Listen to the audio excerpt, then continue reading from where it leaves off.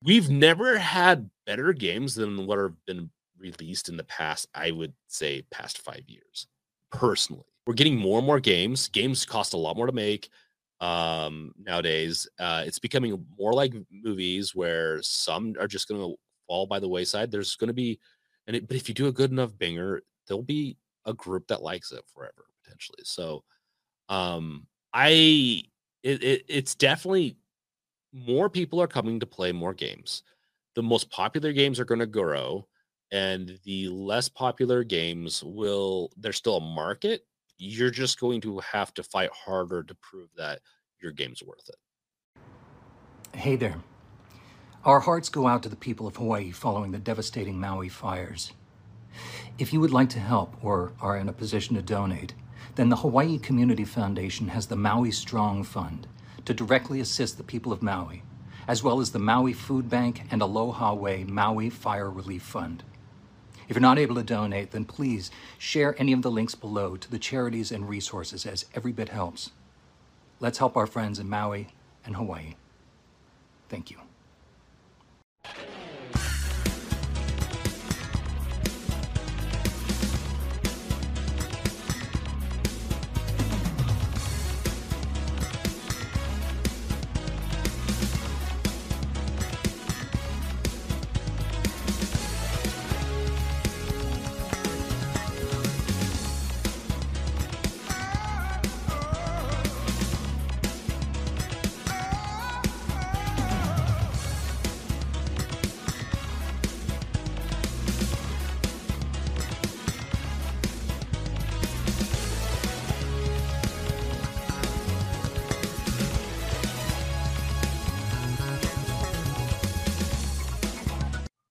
You know, the funny thing is, I always get nervous every time we we do podcasts.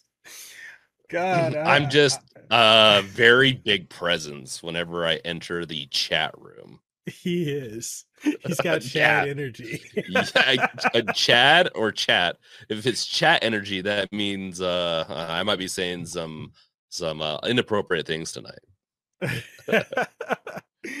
All right, so welcome everyone to another episode of DeckedUP, a gaming and tech podcast. I'm your host, Mikhail Casanova, and today we're joined by a very good friend of the show who's coming back for the second time ever on this show. You're the first person to be back for a second time. The one, the only, James, aka The Brink, aka Games Reveal. How you doing, man? I am doing good. I am back for round 2. We're gonna battle this out, whatever it is we're battling out. It's DeckedUp's a fighting podcast, right? Yeah, you know, we We're gonna get throw all hands all the time. okay. Well, good. Yeah, no, I am ready to rumble. All right. And just so people know, we were we did a podcast. You and I did a podcast. I was on your podcast like a week ago. It didn't even feel like okay, this is the downside of being 2 older, weeks ago? folks. Yeah. Was it 2 weeks ago? To be God. fair, you have been working too hard. Too much. I'm losing track of like I was like, today is Sunday, right? And I looked at my clock and it's like, or my watch, and it's like, no, it's Thursday. Like, okay, this is the downside of being older for the young folks out there who are like, oh, I can't wait to get older. No, you know, because your sense of time just evaporates. Yeah, I don't know though. I do like opening my wallet and having some money in it. Okay, I will that's have to true. admit, there's trade-offs. There's trade-offs. It's just really sucks when it comes to time. Yeah. So with that being said, yeah, let's go ahead and have you talk about yourself, talk about the podcast, Games Reveal podcast. We can go ahead and plug that, and then we can dive on into the topics. The show is yours. So yeah, the show is mine. So you know how all the remakes are coming out, all the just everything that is coming out lately with games, movies, all that. Well, I decided, you know what? Instead of making a whole new podcast, I'm gonna because I've done a podcast in the past. I'm just gonna remake that and just forget the people that were on it before and call it the Games Revealed podcast again. And so I rebranded it. I'm working on that. It's more or less a hardware and PC gaming podcast that just brings on either Susie, my wife, or some other co-hosts that I have, guests, and just talk about either current events or just all things fun. Honestly, every topic's been pretty different, and I'm still finding the groove in that. But that's what that's about. It's about having fun and chatting with people. That's always a good time, man. Like and I'm a big fan of your show, so is my wife. So like we definitely enjoy like the vibe of the show, especially like you and your wife Susie. Like you guys have so much like the way you bounce off of each other with topics and conversation. It's so like refreshing to see that because you look at so many podcasts or you listen to them rather or you look at them depending on what platform you're Yeah. consuming your content on. Like some folks are, and this is not to be a controversial take. I know people say, "Oh, you got the spicy takes," but no, like a lot of people are informative and boring. Just, but And in oh, there's good, nothing wrong with that per se, but you know right? what? I can only have so many of those. I have a couple of them.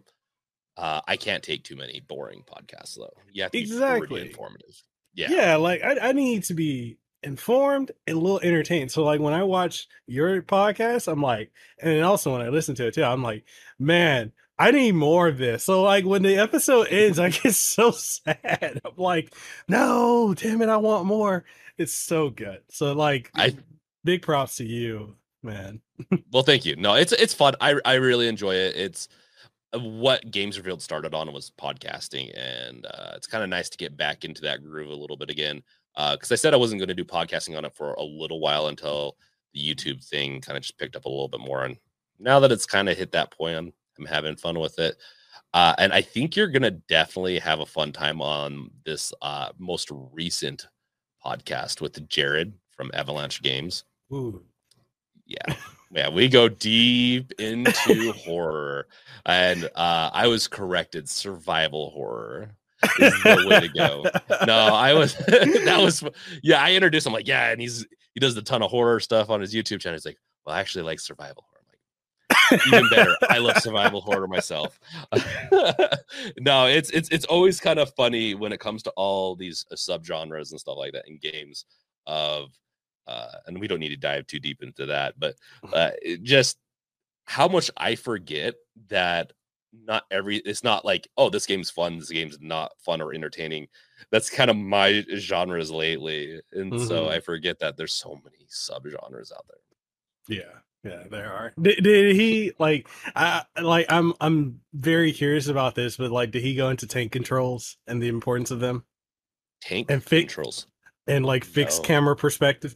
Oh Yes. man, Okay. No, he did do that. We went into that because I wanted to know what was a good horror game from him. More or less a good survival horror, which was fine. Mhm. And it's so funny because like once we started talking, I'm like, okay, I know exactly the games that he's gonna like and some of the games he's not gonna like. And one of them was he only played a little bit of it was Evil Within. A game that I really, really like. And he's like, yeah, I've only played a little bit of it. Are And you I'm like, serious? and I get it though. It is a so for the type of games he likes and the psychological side and with all these survival horror, I kind of get Evil Within is like the first one is extra in a couple of different ways.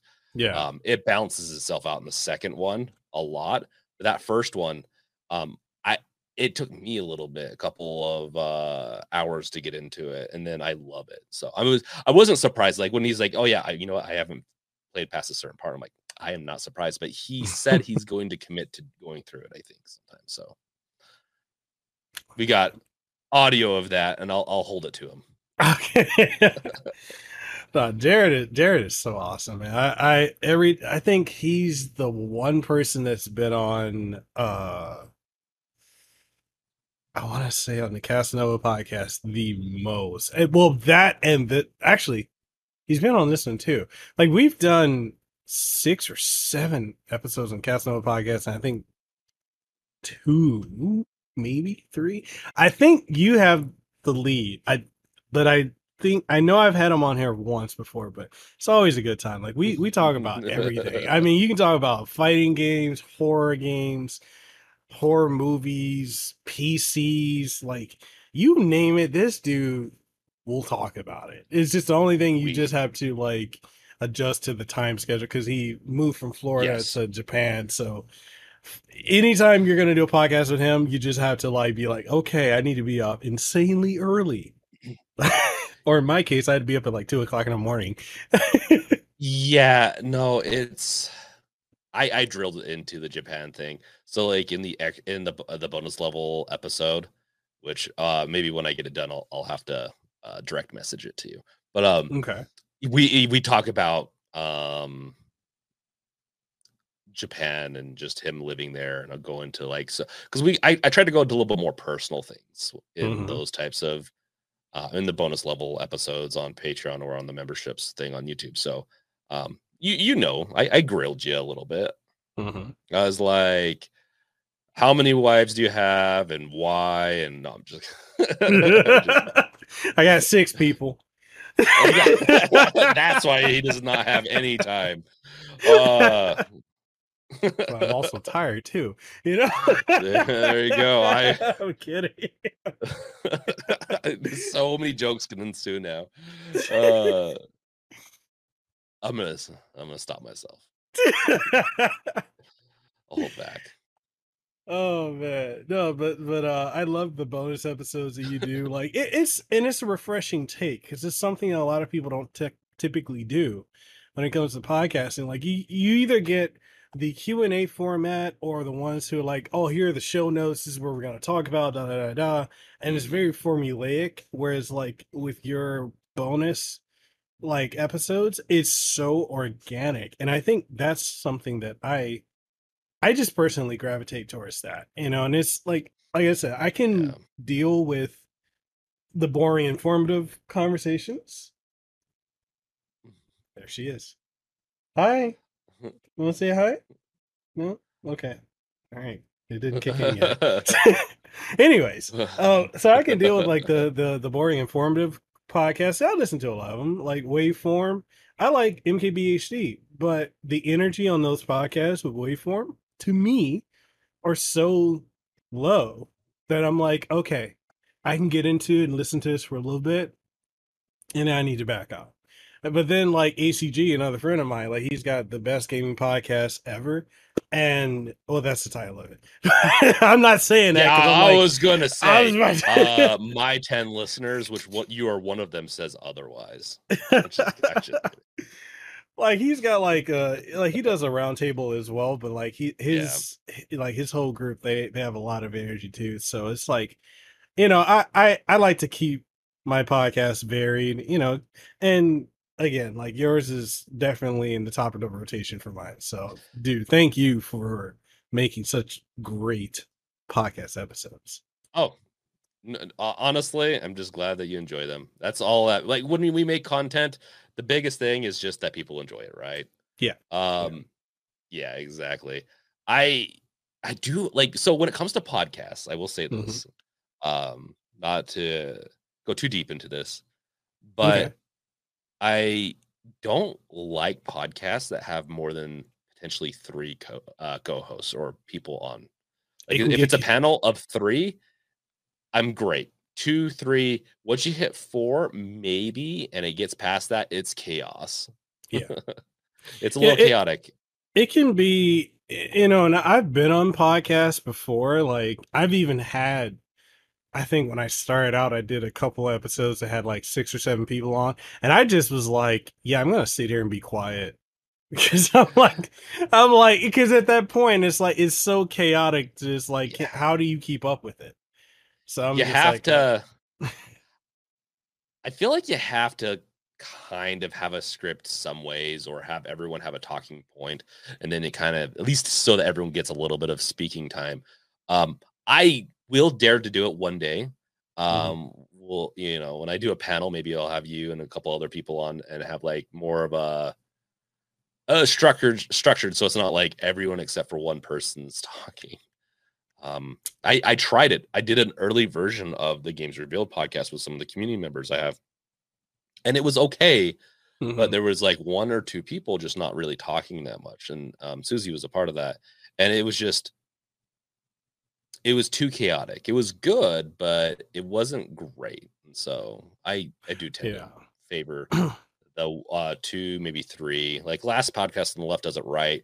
They have maybe 2 to 3 people typically. They don't have anything more than that really, and their energy is great too. So I think that's a great example of a podcast. And for people who may not understand like why we're saying it's best to kind of limit how many people are on a panel for a podcast, it's like put yourself in the shoes of a listener, which you guys are, you know.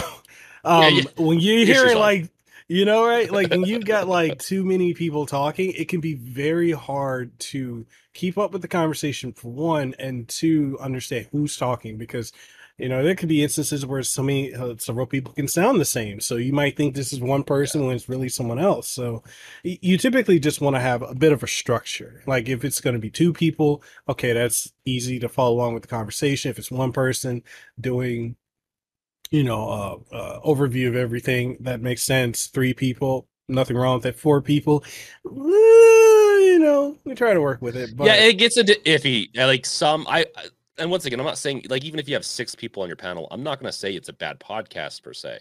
I just gravitate to ones that a little less people mhm. typically. I think it can be done and is doable. But yeah. Okay. So with that being out of the way, let's go ahead and go into the first point of controversy, sir. Oh Let's no, go we're ahead. doing controversy. Is that what this is? You brought me on? So now you got this.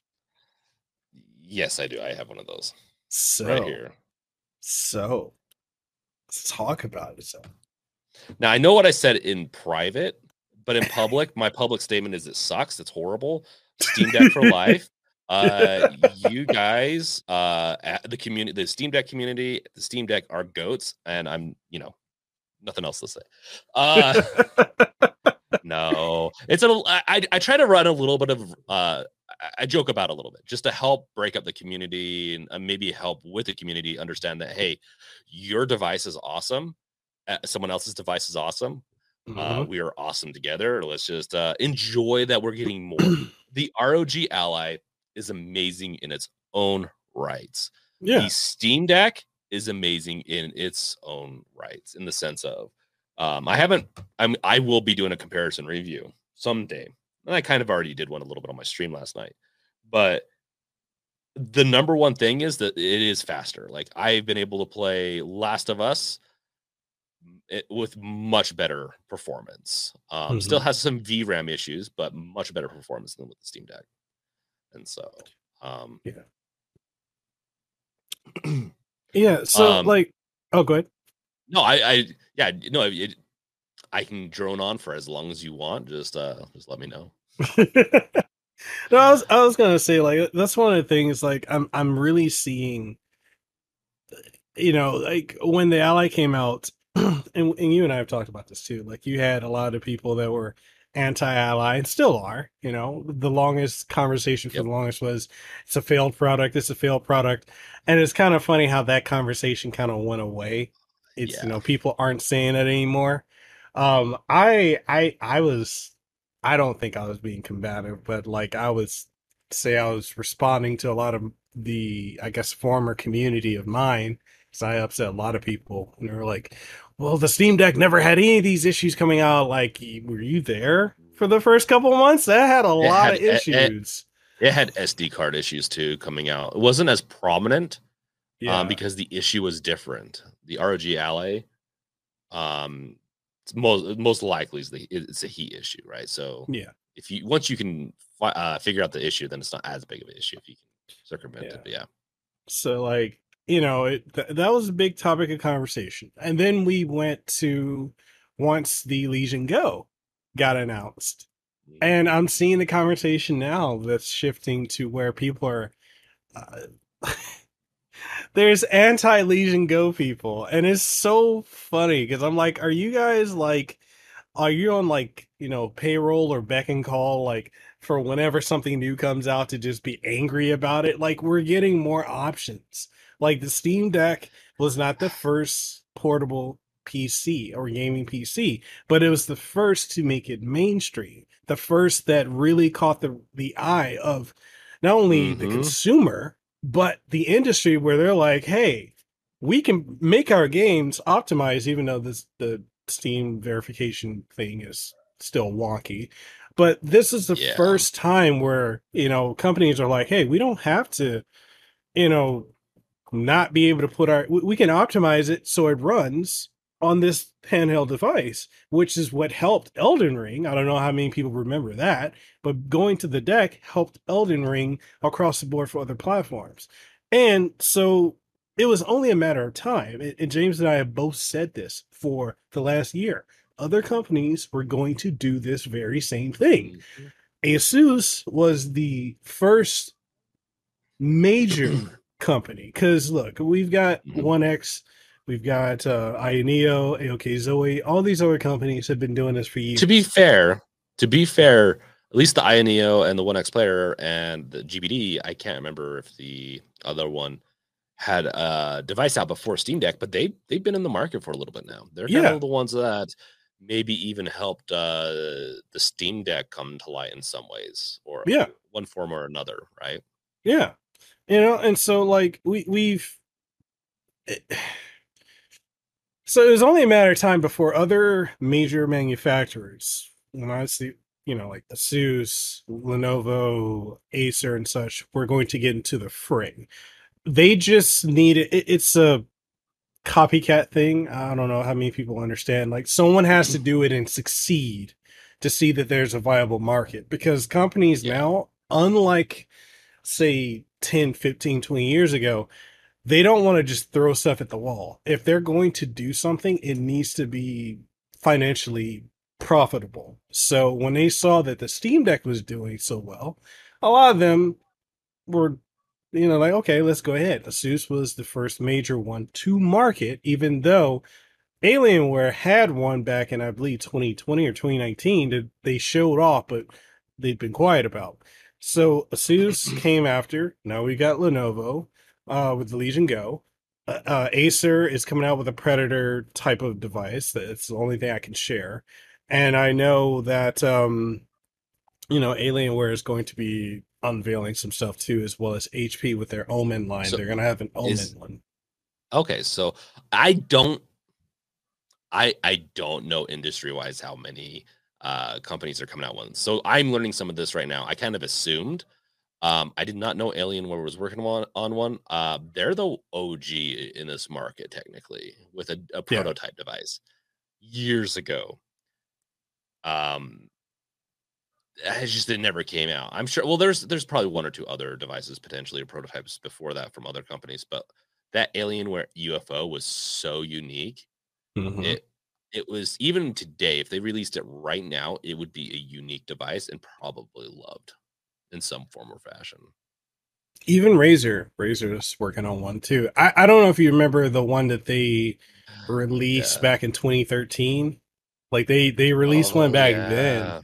and it's like, I'm sorry, the tech was just not there at the time. No. I guess But to correct myself, then yeah, that was more OG than what I was talking about. The one I was talking about, I guess, resembled what, or maybe even inspired what we have today in some ways. But yeah, that old Racer one, oh my gosh, so it yeah, did not play a lot. no, it didn't. So you got like a lot of companies that and you're gonna see a lot more of this. This is now a mainstream category that's going to be up there with the PlayStation 5, the Xbox Series, the Switch, or whatever's coming next, because we do know there's going to be something probably coming in the next year. Mhm. And you've got Steam Deck and then all these other companies and their products falling underneath. So you have four platforms now, which technically there's always been four if you count PC, but like portable gaming PC is now the new thing. And every company is seeing that there's going to be options. And I know there are people that are saying like you're better off getting a One X player or the ALK Zoe or the Ioneo. But I think you brought this up, I believe, yesterday. Being able to go into Best Buy or wherever and just buy it Mhm. really that puts it head and shoulders above all these other things that you got to throw money into a Kickstarter to get. No, I'm getting so sick of using Indiegogo for funding these devices. It's a marketing tool for them. I don't like it personally. Put it Hmm. on your website, let me buy it from there, do whatever. I just really don't like them using Indiegogo. But it's just they don't have the distribution.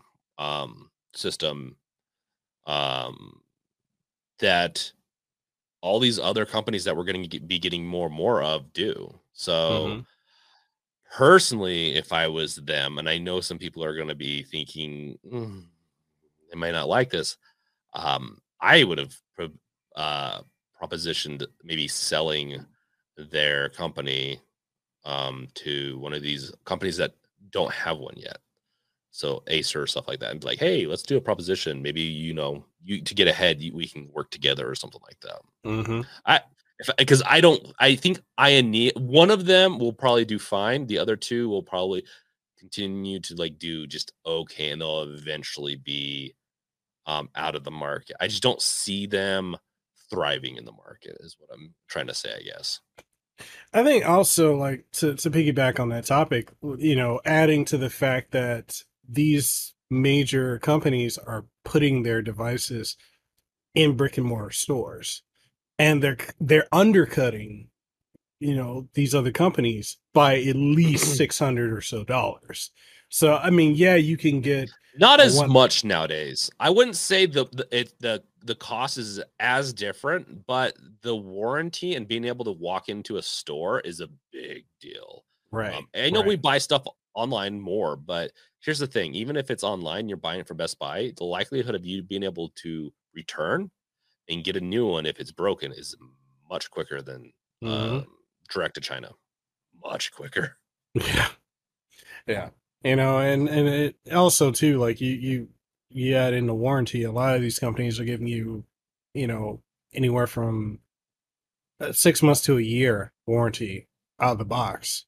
And like, even with the issues with the ROG Ally, I know a lot of people like bash it for the SD card issue, which we already talked about. But at least they're willing to take care of it. They say, hey, if you have an issue, contact us and give us your serial number, shipping, and all this stuff, and we'll get back to you and we'll take care of it. I already did that with mine, with because I had an SD card issue, and I sent it out. I think mine was only gone for like a week. I got it back, and Curious what they did to it because did they? I wonder if they put like a heat sink or a heat shield on it. Now you got me curious. see, I think they did. So I'm going to be actually taking mine apart and putting in a 2 terabyte drive. I finally got one on sale on Amazon, 2 terabyte. I think it was like 173 on sale. So I'm like, yeah, I need it because it's just the games are just so massive. 512 gigs is not enough. It's just not, I mean, especially if you're gonna Starfield's like 120. Like it's right. yeah, it's not. And I don't even with the SD card on my Ally, I don't trust it yet. That is the one of the downsides. Is I'm like, I'm gonna get a smaller SD card and just play around with it, but I'm not gonna install anything on it or like use Right. one of my nicer cards yet. Right. So it's like, and that's just the thing. Like, I'm just like, I need, because I think about going with a or like a 1 terabyte, because there's like a couple that are 6373 on Amazon. And I'm like, that's cool. But then I'm also gonna want some emulation and some for like, some room for homebrew games that I like to play, Hmm. especially through the Beats of Rage engine. So I'm like, I need that 2 terabytes. So Starfield already, like you said, over 130 gigs. Baldur's Gate 3 is already 130 some gigs plus the updates, so that's another 10, 20 gigs. Yeah. Diablo 4 is already like close to 100 gigs. Call of Duty, so I've got Modern Warfare 2 on there, and that's already 140. And in 3, so I'm gonna be getting Call of Duty Modern Warfare 3, and I think that's gonna be even bigger. I think that's 170. So I'm like, I don't have enough room for what I want to play. And I know folks would be like, "Oh, just delete and download." I don't want to wait. I just want to boot the game up and play it. And I Yeah. don't trust the SD, even with this being replaced. Like, I don't trust the SD card slot. I just don't. I don't. Just have the fan go really like from my understanding, just make sure the fan goes really hard. And just really try to prevent as much heat on that thing as possible, and you should be good. I'll be doing some tests, I think, eventually on it, depending on if I decide to keep the ROG Ally or get the Legion. I don't know. all depends. There's only so much money in this world, and I'm just struggling on. Do I need 5 of these devices? I mean, I know I do content on it, but it's hard. No, I understand that too. Because I'm looking at the Legion Go. The screen, a 2K screen, I'm like, I like it. I like it. I like the bigger battery. But that Not screen much is of it. gonna kill that battery.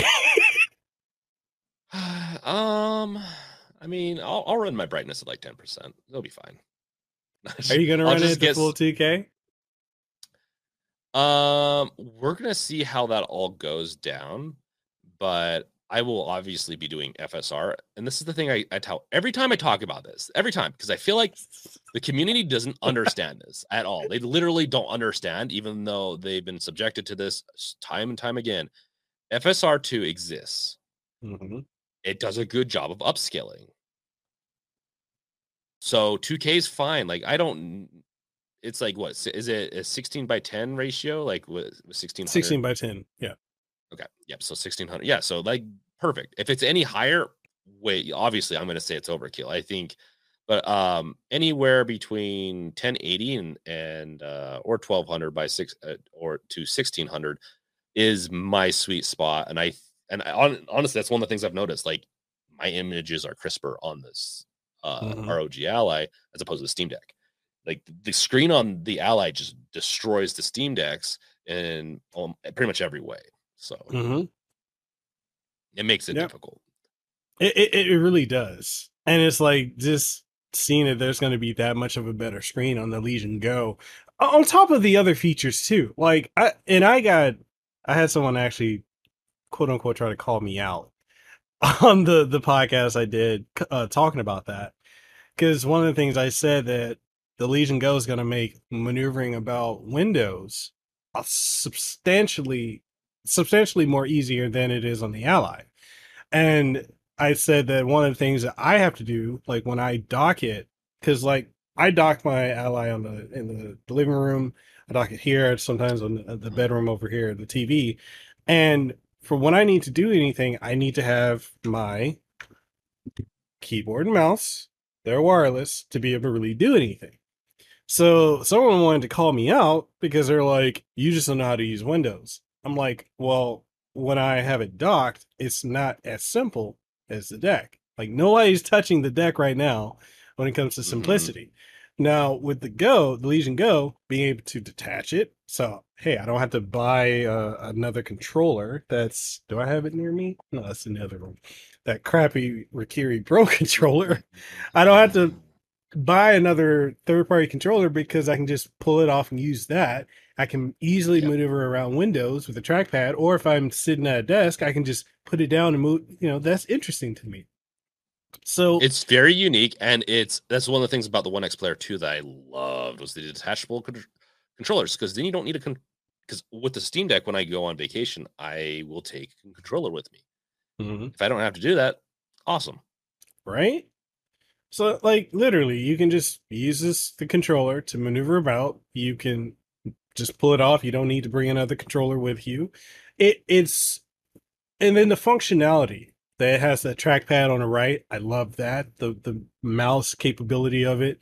And then, it having I was kind of concerned with it having only one fan, but the ventilation seems really good. I love that it has a kickstand, the two USB-C ports, and I'm not too concerned with the micro SD card being on the top left because it seems like the heat sinks and everything are on the right side.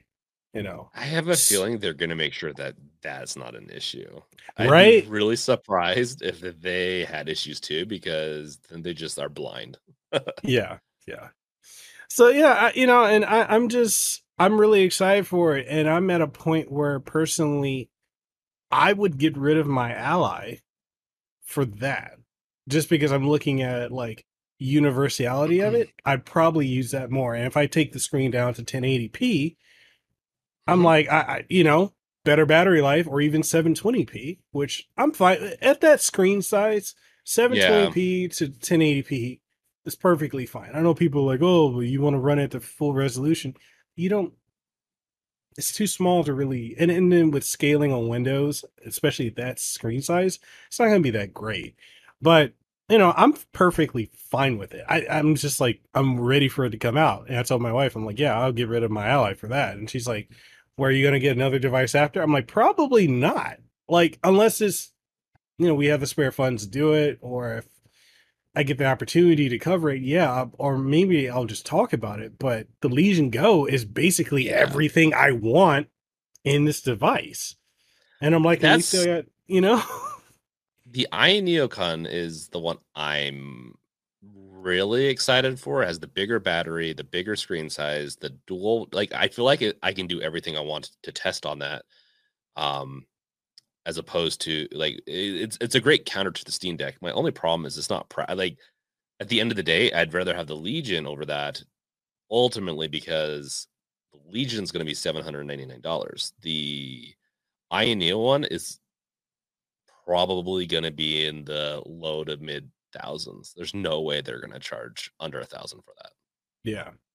Isn't it? We'll see I'm though. assuming maybe 1,300, maybe for that one.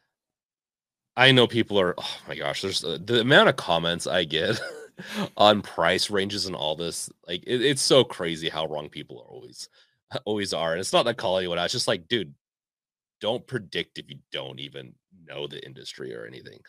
So, and I'm about to put my foot in my mouth. Future foot in my mouth. I think it's going to be around $1,100. Um, At the base. minimum 1,000, and then yes, for the base one, 1,100. I don't think it's going to Okay. get more expensive than 14.99. I just there's no like they'll make some cells, but it wouldn't be worth the R&D and manufacturing and all that. They'd lose so much money. It just seems like a really bad move. But then again, Ioneo likes to always release tons of new devices, so maybe they don't Mm, care to lose money. okay.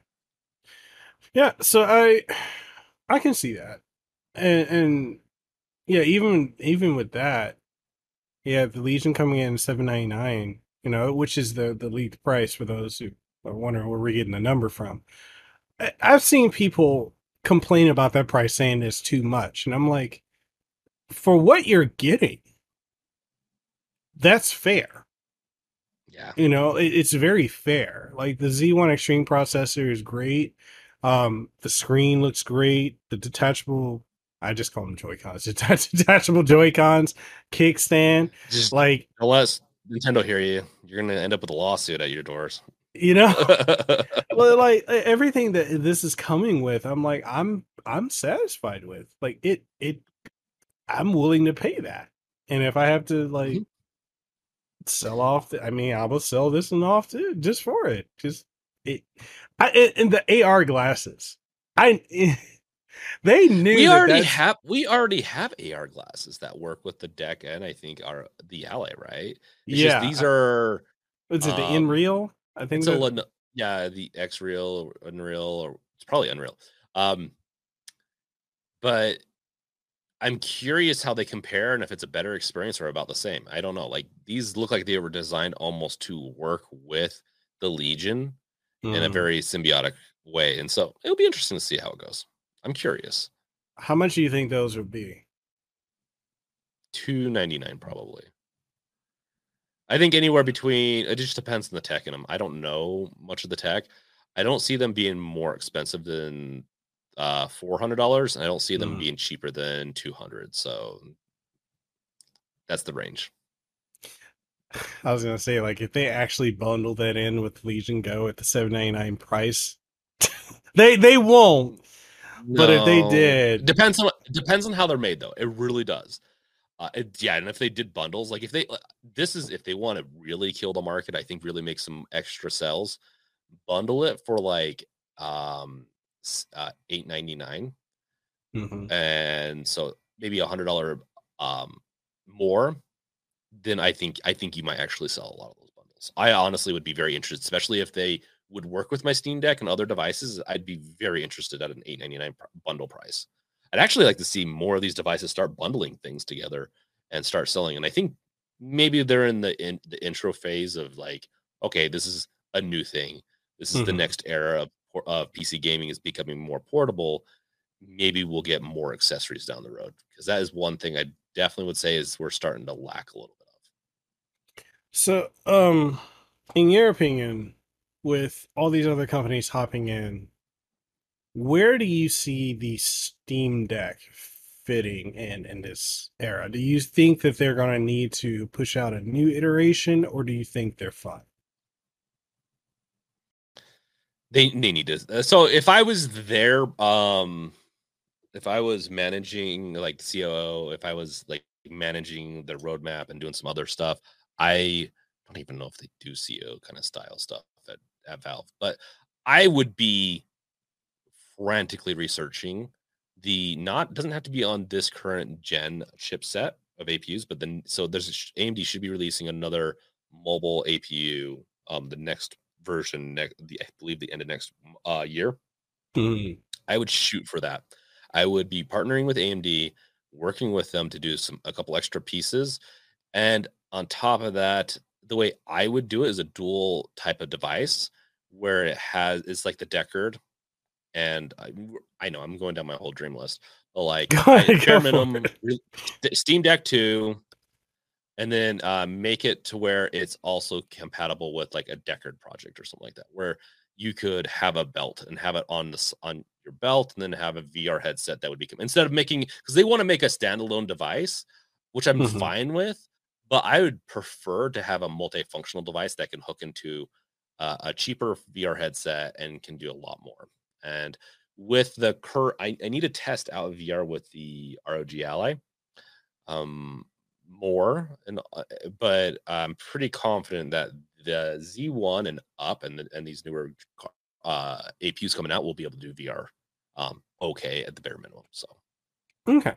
I know with the Ally, I think I am Blunty, the YouTuber, I think he did some I think he did some VR testing with the Ally, and he's like, without using the XG mobile station, like mhm. he just did it straight. I forget what he used, either the Oculus or the Vive. I forget which one he used, but he said it, and he's like it was working fine. I think he showed some of the gameplay of it, so it's very capable, and it's just Yeah. It really maybe some depends on the game. caveats. When Yeah. when VR, it really depends on the game, which VR headset, how many pixels you're pushing. I have the Index. And I don't have anything else right. Well, technically, I do have a brother-in-law that has something else, but so I could always test maybe two different VR devices. But I do want to try the Index with the Ally and just Half-Life Alex. Honestly, if Half-Life Alex it works on it, it's going to have my stamp of approval, because that's the best VR game. See, I need to get a Valve Index. I gotta convince the wife to do it because she's Do you have a okay. VR? Yeah. Well, I've You do. got You have PlayStation. I got I got the PlayStation VR 2, and then I got the VR 1, and then I had the HTC Vive for years, and then Yeah. just because of that setup and with the move, I ended up like selling it because I'm like, I can't. Like this place compared to where we used to live is way smaller. And with the toddler running around, I'm like, yeah, I don't need her grabbing anything. Oh yeah, or punting her, like try to kick a head crab. No, they need to have like sensors on my feet so I can see my feet and kick things. Oh, I didn't even think that was a thing I needed until right now. When I'm like, dude, that's what I need. VR needs shoe sensors so I can kick head crabs. I'm not gonna lie. That's my new favorite sport now. It's just punting things in video games. Sorry, I went down. I went down a fantasy lane that I did not realize I needed. Oh my gosh. Um. So with the yeah, with the Half-Life Alex, you can use any headset technically. It's best with Index, but um, a lot of the other ones work. And it sounds like there's even third-party software that you can get for the PlayStation, like the new PlayStation 5 VR, the VR, the PSVR 2. Mhm. And there's even rumors of Half-Life Alex maybe coming to PS5, which I think would be smart. I don't think Valve is going to have anything against that.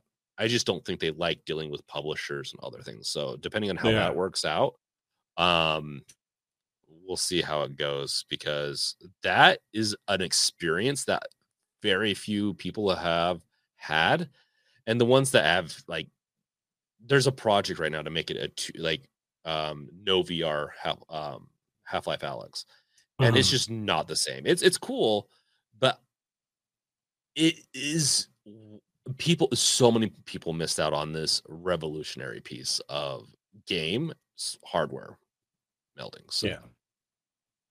my tangent's over. So, speaking of VR headsets, so have you seen some of the discussion that's been going on regarding the PlayStation VR 2? Where you've had, I forgot, I think it's Ryan something.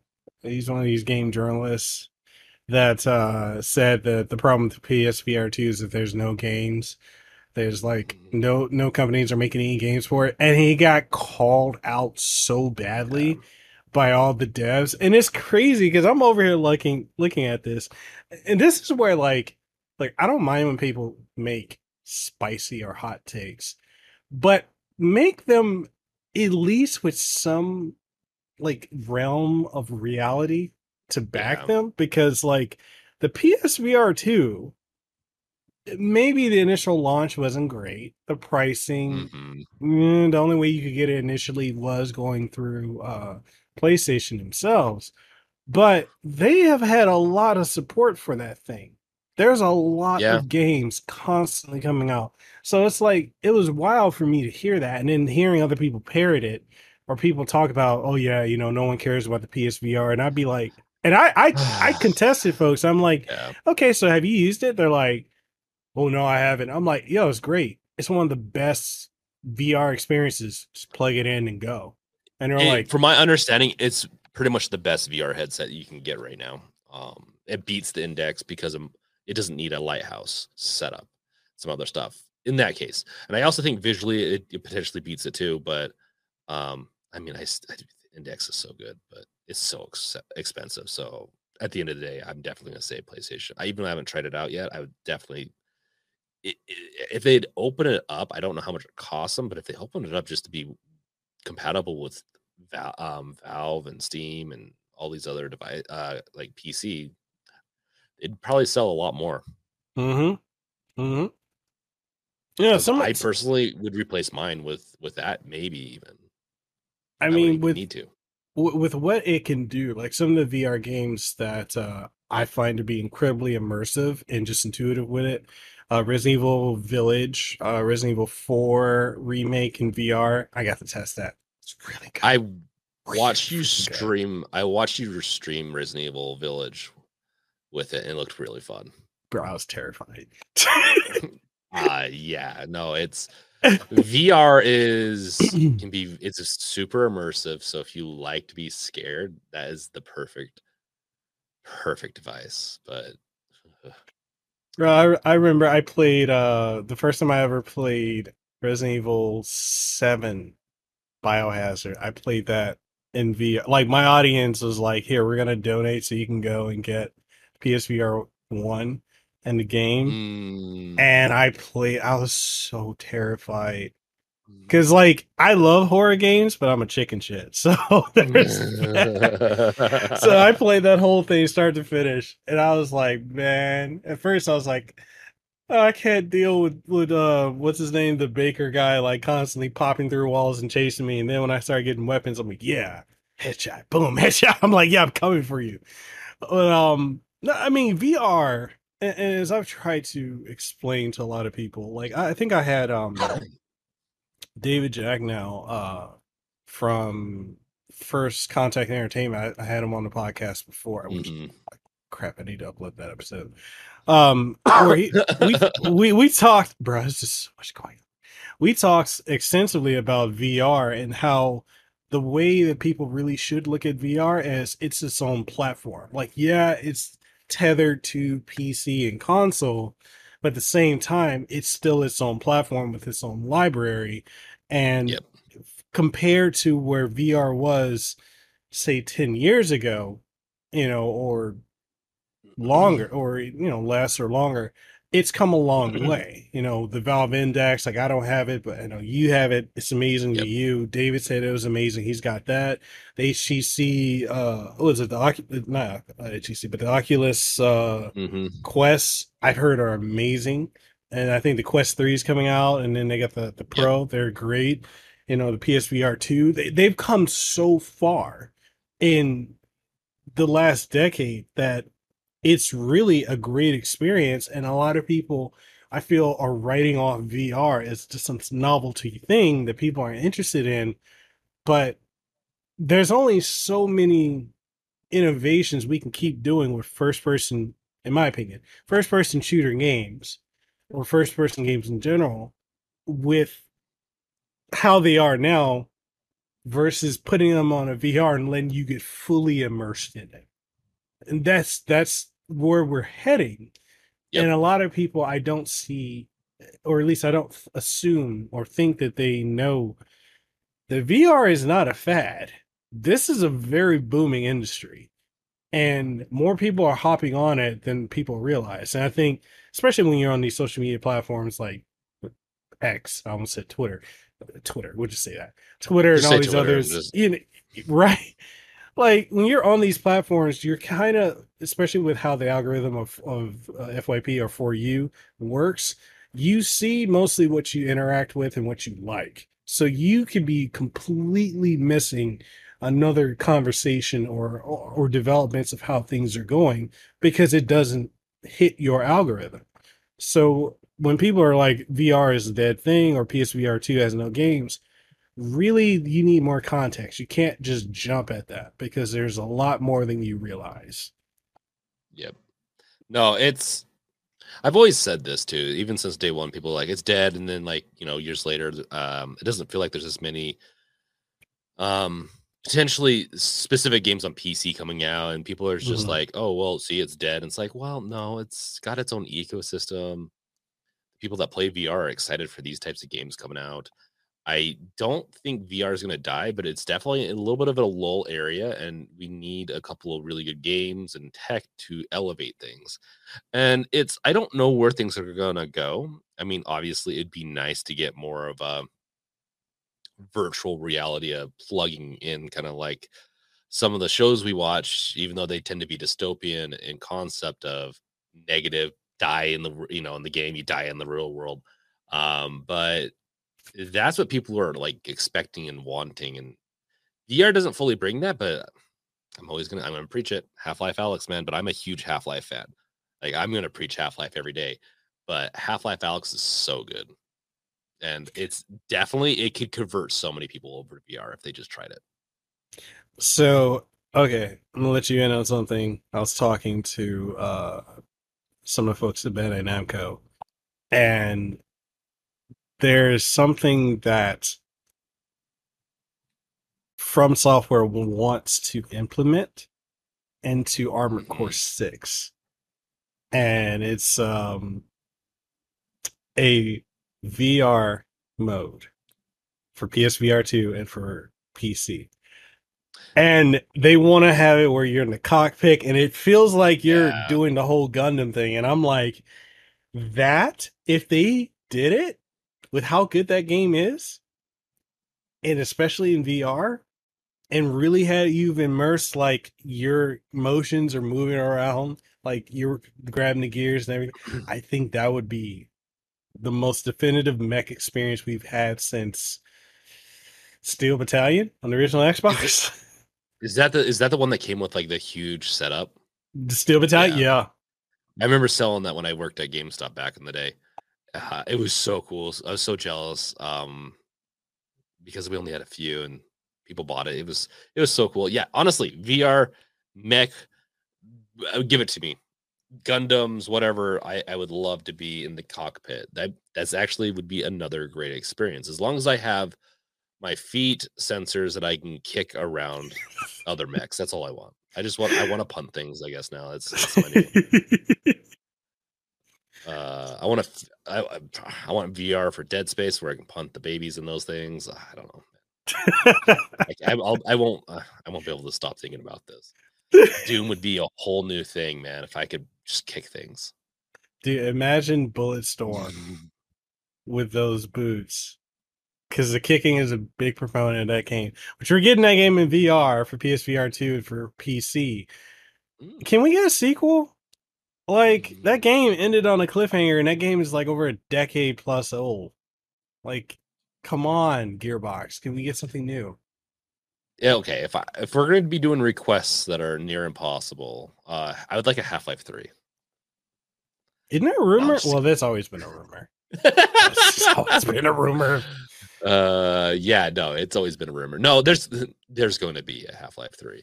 And the reason why is if you actually watch or not watch, but I guess you can watch it too, but play Half-Life Alex, there's a ton of hinting at the end. So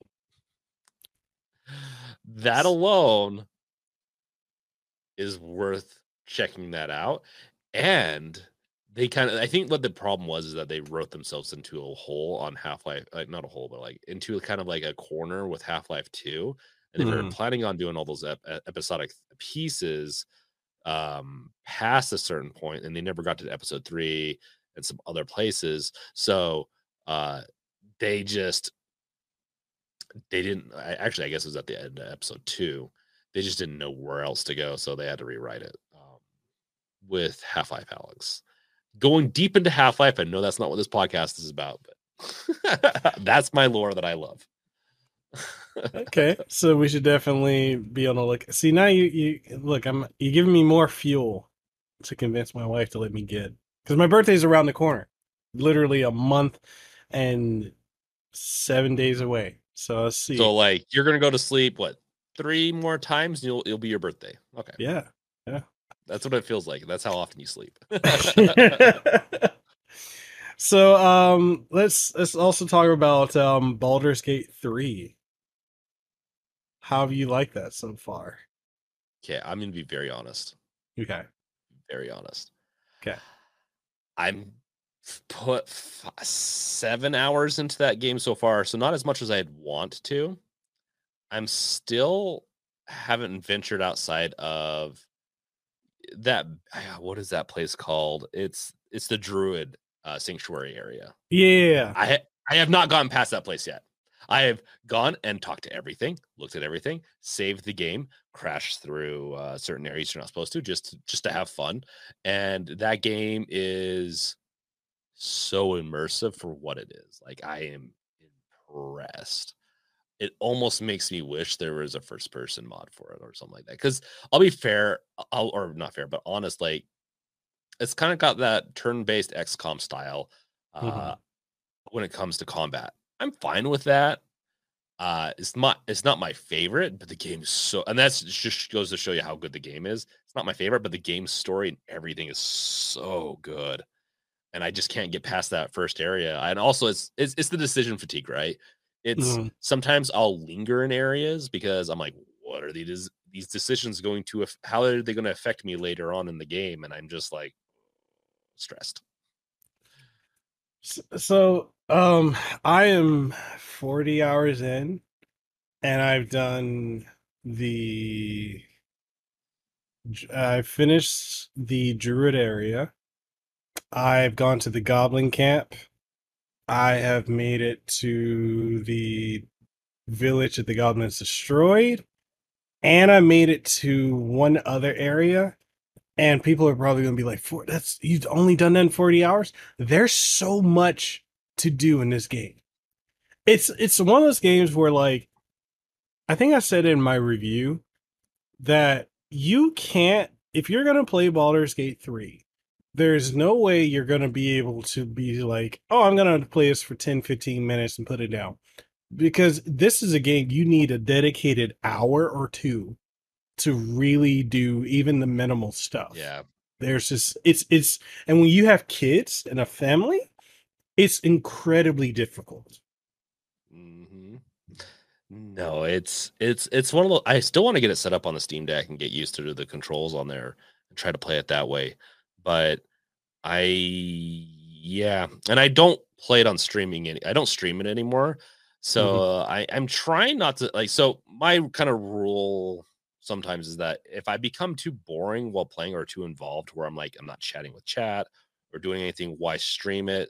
Hmm. So I'm not playing it as much right now because I'm not streaming it, and that's been more my free time. I've actually been going through Ghostwire Tokyo on That like the date night thing. game's that game is so good. It's so different. It's so It weird. is. You have to so for first person shooter, like I guess Japan does because that's Japanese made, right? I'm assuming because of the whole yeah, it's Ghostwire Japanese made. Tokyo. Yeah, Yeah. that's Tango Works with Bethesda, the Okay, that's right. That's right. the Resident Evil guy, creator Yeah. Shinji Mikami. Yeah, that was his last game with Bethesda, and took Tango Game Works. That makes sense. Like the first person controls on that are just a little different. They're kind of like Resident Evil first person controls, where it's like not my typical how you'd expect Call of Duties and all that first person to work. But Hmm. I'm really diverging. I've been playing that because it's easy for me to chat while I just screw around and you, take out demons or whatever it is. Really easy for me to screw around in that. In Baldur's Gate 3, I will screw around a little bit, but I'm like, the choices I make in this other one aren't as big a deal as the choices I make in this. And I like having a good ending, a good enough ending. And the last Metro pissed me off because the way they did their ending. Their ending so much. So it's mm. So I'm boring when I play that. I bet you like I'm sure some of the people that were watching me were fine with it, but for the most part, I felt boring and I don't like feeling boring when I'm streaming. What, and that leads into another conversation too, which a lot of people may not understand. Like when it comes to streaming, it's more than just us as content creators streaming the game. We have to do stuff to entertain you, the viewer, and and I'm running into that same issue with like Baldur's Gate 3 because there's so much that requires you to be involved. That trying to be entertaining and have commentary as well as playing the game correctly, it's a bit overwhelming. So I'm like, I think last week was the last time I was going to stream that because I'm like, I need to play something else because I get so engrossed in the story that I'm like, oh crap, I'm streaming. Like, oh yeah, I need to It's talk. it's one of the games. There's not very many games do this to me, but it's one of those games that because of that, I don't enjoy the game as much. But I'm like, well, I'm going to enjoy the game a lot more if I just play it on my own. It's Hmm. not usually the case. Let's say horror games, survival games, stuff like that are actually really fun to stream.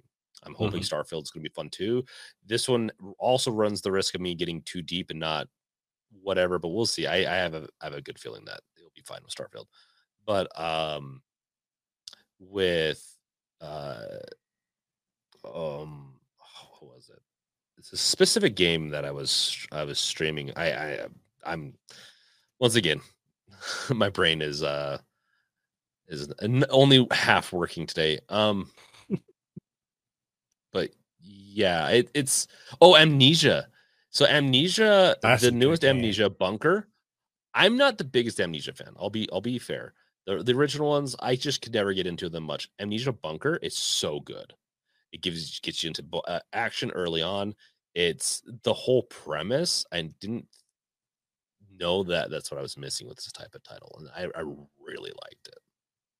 And the reason I say that is because it's got the jump scares.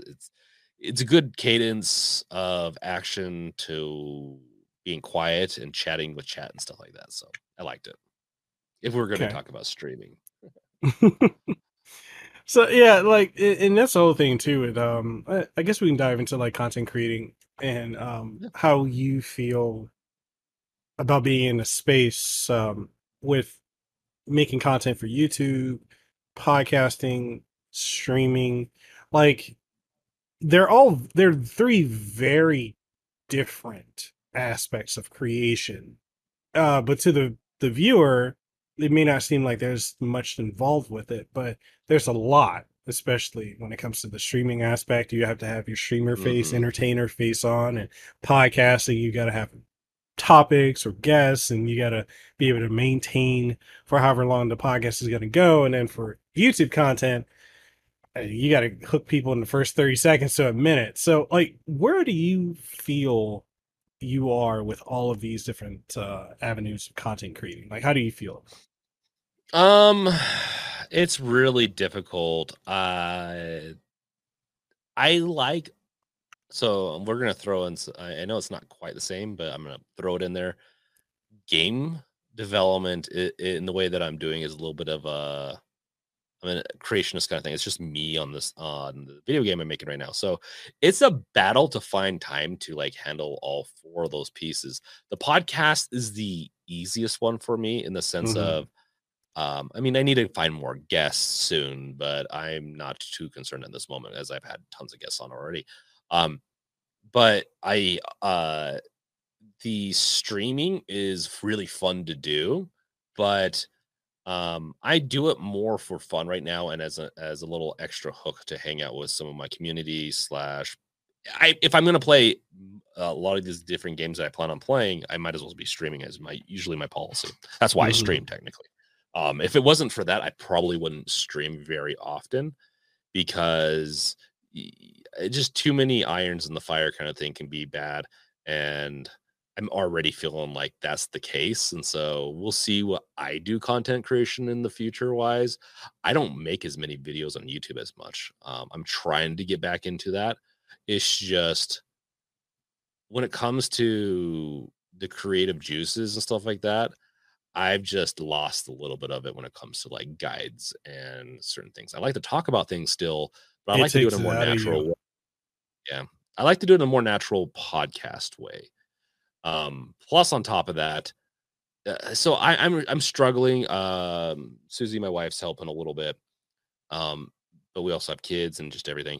And it's just finding that balance of like, okay, how much time am I going to put into my video game? How much time am I going to put into the channel? How much time am I going to put in the streaming? How much time am I going to put in the podcast? I need to play some games. I don't need to play every game. I need to play some games. So I'm going to be streaming. The podcast I think is a good we'll see. It takes a lot to get I feel like it takes a lot to get a podcast up and running because, just there's so many out there. There's so much to compete with. Mm-hmm. Um that, there's the podcast. Those are my two like low hanging fruits. I don't have to prepare a lot for. Mm-hmm. But they do require different, like you said, faces and stuff like that. You have to be entertaining. You have to do well still. It doesn't mean you get to walk away free. The YouTube is the one I'm kind of sacrificing right now a little bit. I'm trying to pivot and find a way to just more or less cover things without having to be I'll still do the research. I still look at game news and all that, but like um reduce it back down to how I kind of did it last year where I'm not making very elaborate videos. I'm making more 10 minutes talking about a subject like I did this last week with the Legion Zero, with the Legion Go. I find that those do some of the mid-range best, meaning it's not like it's going to be a 50,000 view video where if I put a ton of time into it, that's a chance. But I've also had flops doing that too. Um, but it's not as like low as podcast long form content like that will do decent, but it's not going to be pushed as hard. It's it's that middle ground of like 10 minutes, and as long as I can catch the people within the first little bit, Mm-hmm. I really am trying to follow that pattern because then I could release almost a video a day if I went back to something like that. It's just my content and what I'm able to cover is a little more more vague. Not maybe not vague, it's just not there's not as much Mm-hmm. where I still have a video I want to make of like 100 different things you can do on the Steam Deck. And that's just going to take a long time to make. I'm still been doing research on it for the past few months, but yeah. Sorry, I went really long into all that. No, no, it's fine. It's fine. I'm cool, and I can relate to that in many ways. Like the doing the guides for the Steam Deck really killed my drive because it's such an involved process. And then like you get to the point where you can make the steps as easy as possible for people to do, and then they're gonna think you're Geek Squad and come to you with every little thing. And I just got and to a they point. Go ahead. and they get outdated. And they get outdated. So that's the thing. I actually don't mind doing guides per se. It's the I just got tired of doing things over and over again, and then when I've made probably 4 guides that have not released in the past, 8 months. I've some people might know this, but some people might not, um, in the communities. I just because I get done with it, and I'm like, "Okay, now it's time to edit," and I'm like, "But when am I gonna have to redo this?" And, like, 3 po like, I could go into so many different reasons why. I just got into, like, fatigue on having to repeat myself, worrying about all these other things. I'm already having like I get like the thing is a lot of my subs, a lot of my growth do come from those guides because they're evergreen content. Hmm. So it's hurt my channel not releasing them, but I just for the sake of sanity, I just have not been doing it. I'd rather just hand that off to some other content creator that wants to do it.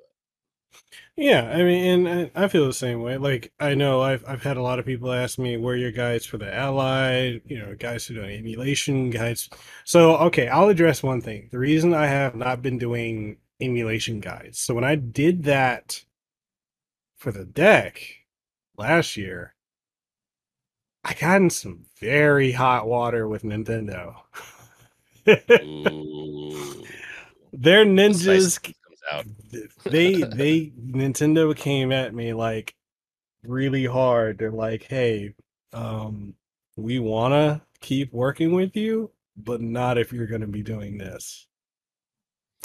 So I'm like, that's Yeah. not worth losing that relationship over it. But other than that, like with the other guys, it's just, I look at it and I'm like, yeah, I know they do well. Mines have done very well for me, but it's just a thing of time, especially for Mhm. with everything going the way it is now, expecting again, having a toddler, now, my girls are going to be coming back over here. So it's like I have less time to do that than I did before. I don't Yeah. have the space either. So when I was doing the guides last year, we were in the house. Since we got this condo, it's a lot less space, and I don't have a dedicated room. So like we had a 3-bedroom house, and I had a room dedicated for content. Like, so I had my setup, my wife had her setup, and we could just go in the room and do whatever. One would be out with the kids, and that's how it was. But with how it is now, with this 2-bedroom condo we have, they're both of the bedrooms are occupied, and so like I have this setup and her setup in the main bedroom, and I've got Mac Studio in the living room and everything like that for when we need to work out there. And it's just a situation where it's like it's always noisy because the walls they're not super thin, but like I try to do it without like when I record, I want to be able to record and do everything in one go. I can't do that now. So I'll have to like get the mount, put the phone on it, try and, record what I'm doing through OBS where I'm talking, and then have the Oh, camera and try to sync all that. It's such an involved process.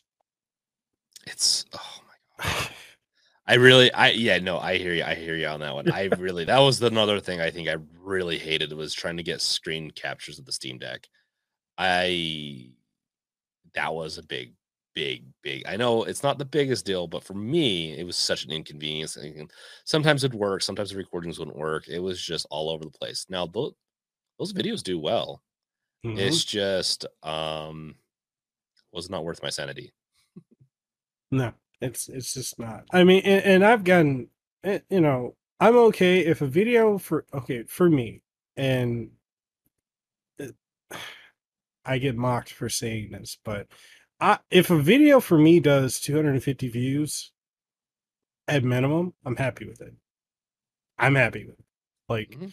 I understand, and this could be going into like the weeds of content creating, but like, yes, I have almost 30,000 subscribers, but I've also shifted genres so many times over the last near 10 years. So I had folks that initially came through for the unboxings, folks when I was doing phone tech, folks when I was doing just hardware tech.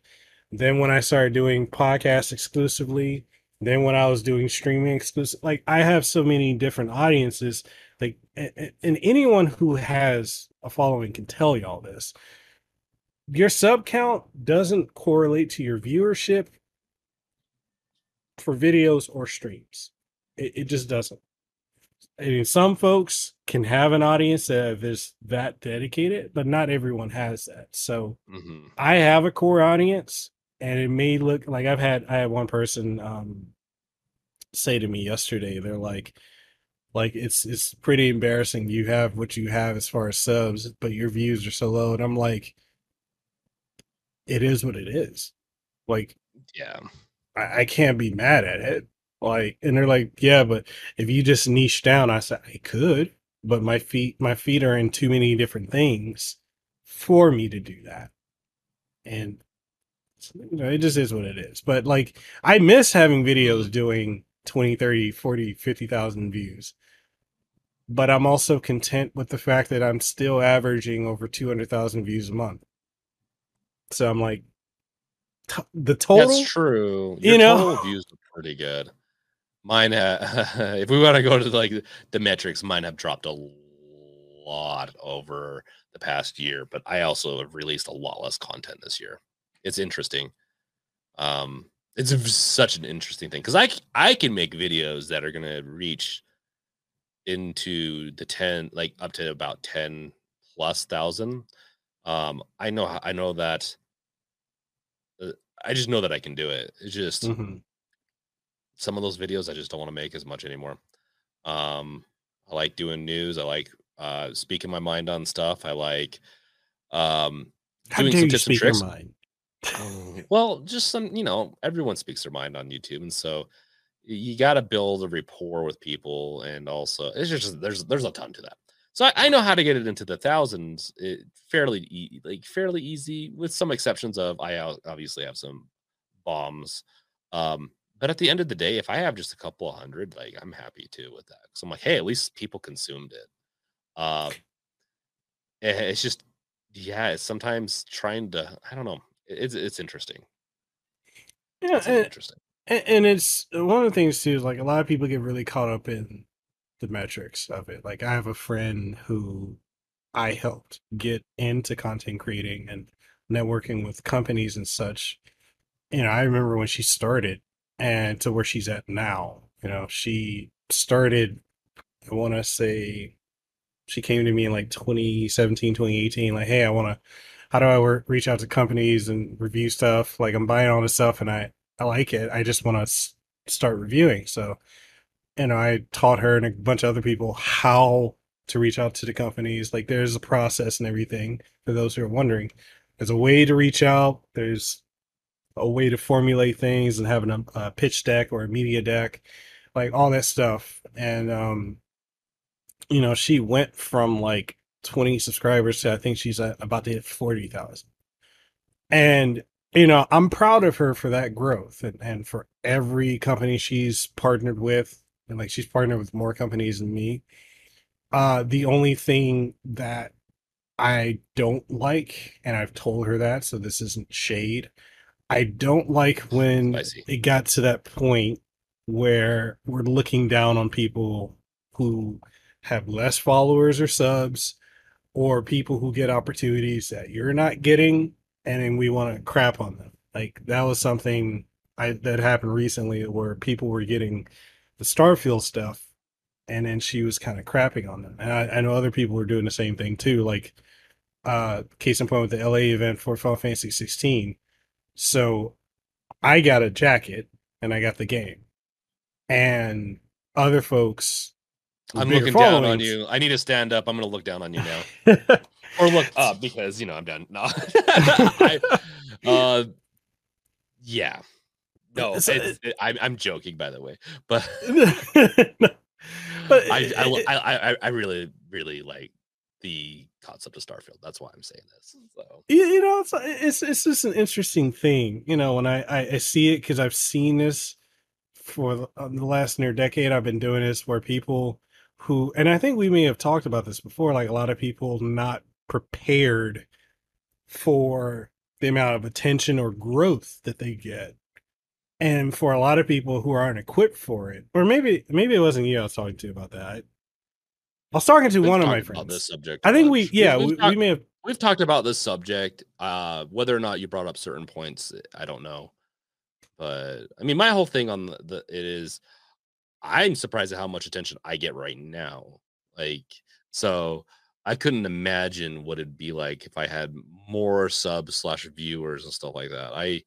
Um, my community cycles in and out of watching me, depending on who the person is. But it's just fascinating that I have a community and people that watch me right now. And that there's so many more content creators out there.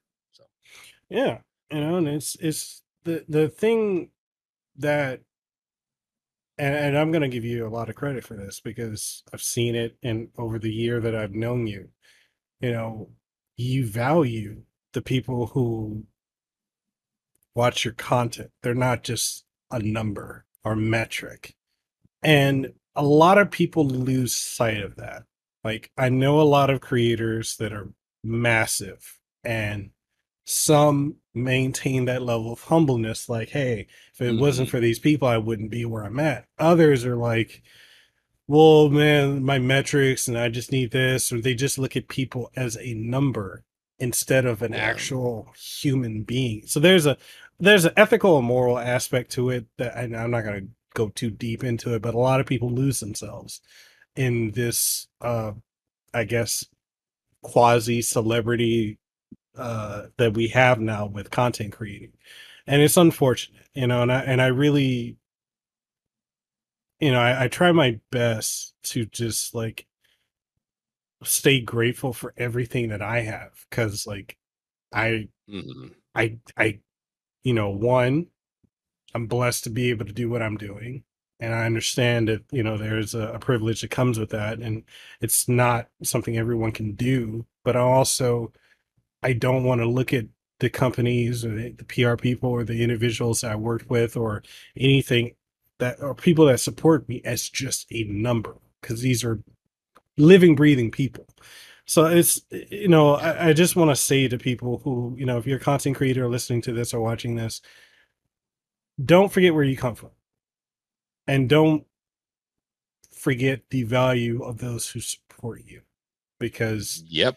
when you get to a point where you're growing and growing and you lose sight of that, you should become, in my opinion, and this is my opinion alone, but the more success you have in this field, I think you should celebrate it and be happy about it. Not get to a point where feeling like someone is taking from you because they get something you're not getting. Oh, That's I agree. I agree with that. Like, that's the thing.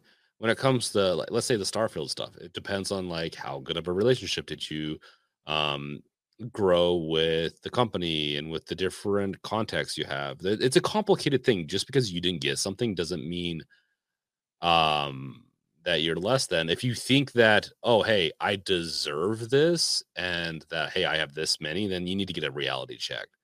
yeah, Um yeah, Personally, I'd and like to quickly. see some people, some bigger creators get those reality checks. It's coming a little bit more because eventually things fall apart, and there's been a lot of YouTubers that have been falling apart lately, Yeah, having to write songs for forgiveness, kind of thing. And yeah. Oh god, I remember that one.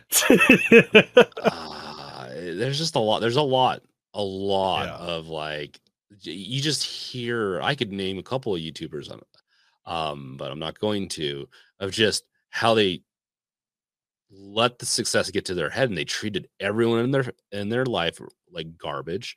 They treated their fans eventually like garbage, and they were hypocrites at the end of the day. yeah, They debunked things, and they ended up being pretty much half the people they debunked. yeah. No, It's yeah. which is a reason you need to have a tether, I would say. Something that tethers you to reality. And I think too many times, and I will say the pandemic didn't help because a lot of us got cooped up. And many of us were able to deal with being cooped up, others not so much. But, we've gotten a lot of people that they've gotten this boost of eyes on them, popularity, fame, whatever you want to call it. And it just they lost sight of who they are because things are just coming at them so fast, and money, opportunities, all that. Situations, you know, they don't define you, they reveal who you are. Yeah. And when you a lot of people, I think my friend Avedon said this, a lot of people we're seeing that have gotten these massive egos and have yet to have these reality checks. And it's really due to a lot of lack of attention from them either growing up or in school, not being popular, being insecure, stuff like that. And it's when they get it, then they have these massive chips on their shoulders. And I get it. I get, like, I remember being told when I was working for Hawaii Pacific Health, when I was doing IT for them. I remember when I decided to go into doing content creating, I had a boss, and I had a coworker. I specifically remember him, Eric Ching, because I hate him. I hate this guy. I remember him telling me that I was too old and I was too stupid to be able to do this. I'd never be able to do it. And if I want to go into content creating to be successful, I probably should have done it 10 years ago. And this is back in 2014, 2015. That's so stupid.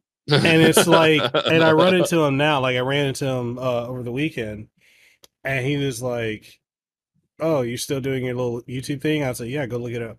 And he's like, "Holy shit." I was like, "Yeah, fuck you, but thank you, but fuck you at the same time." But You can go fuck yourself. you're right. But it's just, like, it's just one of those things where it's like, have a tether. For me, it's it's completely my wife who keeps me tethered. And I'm very grateful to her, because there have been so many situations I've been in, many I've shared with you, and many that, I've just experienced, where I'm just like, what the fuck is going on? Like, this just doesn't seem real. And especially when it goes to Twitter, it seems like that's real Mm. life, and that's coming in on you. Like, for example, I throw this out there. I almost got canceled, or actually I did get canceled by a voice actor who was formerly a very close friend of mine for the Trail series, who's also in the Zelda game as Rivali. I got canceled by him because I interviewed the voice of Broly in 2019, and I didn't know all the controversy. But that was the thing where it was, people were really into calling folks out It for was anything. needed. Here's the thing. Here's my thing with this, and there, like, the Me Too thing got a way aggressive, but there's been and it revealed a lot of corruption, and we already kind It of knew did, with yeah. Hollywood. It was needed. The problem when you let things fester for too long, the rubber band effect is so harsh, Yeah. and um, plenty of people I've watched that have been on multiple different uh areas when it comes to political spectrum or whatever have been canceled, and they do fine as long as you don't do something horrible, which I could bring a couple of more YouTubers into this. As long as you don't do something truly horrible that both or multiple sides hates, Mhm. you're gonna rebound. Yeah. um and I know who you're talking about. We've talked about this a little bit. I love that voice actor. He's I great. Yeah, I at the end of the day, you gotta, especially if you know someone well enough or whatever it is, sometimes you don't need to say anything unless more comes out. Sometimes it's just best to wait. Yeah. So, People don't like, and understand that. they don't, like, and this is probably the issue with the digital era in general, and we definitely see it in content creating. Everyone wants to be first, not so much being correct. My friend Don Tony, wrestling podcaster and YouTuber, he always likes to say, "I care more about being correct than being first." And by being correct, I don't get the traffic that I would by being first, but I also don't leave a situation where you can come at me Yeah, because I was wrong. So in the yeah. case with, like, and for those who are wondering, I interviewed Vic Mignogna. I don't condone any of the stuff he was accused of. You know, I was invited to HawaiiCon to interview him, the son of the creator of Dungeons and Dragons, and it's a very popular D&D. Who's on? I forgot the what's the Critical Role. She's on Critical Role. Critical I, Role. Yeah. Neurological. I interview her. She's a Mhm. friend of mine. I got to interview a lot of people. So like when it got shifted to I'm supporting Vic, I was like, I'd never said that. And like even when people who were coming at me for interviewing him, I'm like, did you even look at the podcast? Because all we talked about was music, Star Trek, and voice acting. That was it. Because and Yeah. I didn't even know there was drama. And I understand there is a time and place and a need to call out wrongdoing in people. But when it gets to a point where we don't discern who we're Yeah. calling out, that's when it became a problem. And that situation, it took me a year and a half to rebound from, because I got 86 from voice actors for a year. I also got 86 from game companies because that specific voice actor actually went on Twitter, tagged Oh. every company I worked with, and told them not directly told them not to work with me. And it got to a point I went on my That's I had to such a go on. garbage move. I honestly think that's almost as bad. I know that sounds harsh. I'm not gonna say as bad as Vic or anything, but just almost as bad as like just it's so bad. Yeah. Doing that type of thing. I really don't like it when people call other people out in that type of way. There's more ways to handle that. It's not like you're the one that committed anything. It's not like, and even if it's all like, it does depend on all this. But yeah, I don't like it. Bro, I got thrown into like the political fire. People are like, oh, he's right wing, he's a Trump supporter, he's this. I'm like, bro, I just interviewed a guy. Like that's literally Hey, all I hey, did. it's okay. It was a great interview. No, just kidding. I'll get into some Trump trouble now. bro, bro, that's literally all I did. And it's just crazy because like folks are just uh, going wild about that. And I'm like, it is not that serious. And it's like yeah. it literally like I rebounded in 2021. That's because 2020 it was just nuclear, and I'm just like, man, I don't like, and I don't even know if I told you this. Like, my wife was, she is and isn't a content creator, and really it's because she actually got canceled over something stupid because she put out a tweet. My wife is not political. If you really talk to any Hawaiian, they're really not political at all. We're not really Mhm. concerned with anything outside of Hawaii. But she put out a tweet asking, because I think AOC, she got partnered on Twitch the first and only time she streamed. So my wife was like, how does she get partnered? Like a question of curiosity. Like Yeah. how because these are the things we have to go through. Like, is there, are we doing it wrong? And the amount of folks that Mm, came out against her, like black girl gamers, black girls who code, like a lot of the BLM folks went so hard on her, calling her, oh, who's this white person, this, and this, attacking her, like some of the vilest shit. And she was like, I'm done. So she still makes content here and there, and we still do the podcast, but like because of that, she's like, I'm good. I just asked a question and people came at me and it was yeah, and it was unnecessary. on Twitter. Yeah. That's yeah, Twitter, man. You get the you get the cesspool people coming out when you um yeah, anytime you take any side, I feel like, and it's gotten much worse because a lot of people have Mm-hmm. been unbanned. A lot of people have been unbanned. Um I walk by I'm very like gentle when it comes to on there. I want to be spicier, and I've been a little spicier, but I want to be spicier. I just don't feel like I can be. I think that's a good point to ask. Hey, if she was able to get um partnered already, why can't I? Now, I could, obviously there's going to be favoritisms and stuff like that. I mean, Right. it's not like at the same time, she does have a lot of sway when it comes to her political like viewership. I wouldn't be surprised. I don't need to go down into that. But yeah, no, Right. Right. nothing wrong with the ask questions as long as you're not being like, who's this? And then just start lambasting them with just insults. Then just ignore them. Don't engage in the sense of like as these trolls do. That's what I'm saying. Not your wife. No, I think and that's why, like, I told her, just mute the thread or delete it if you want, and just get off of Twitter. And she barely goes on it now. But like I told her, I'm like, it's for your sanity's sake, don't deal with it. And I was really shocked at the amount of people I personally knew that were egging this on. And I understand oh my people were. gosh. Ugh. I understand, like, 2020 was a very, very emotionally charged year. But still, you have to have some discretion with where you're aiming your anger. It can't, if you're just I swinging a don't know what sword. the amount of people that I have seen talk about AOC on Twitter.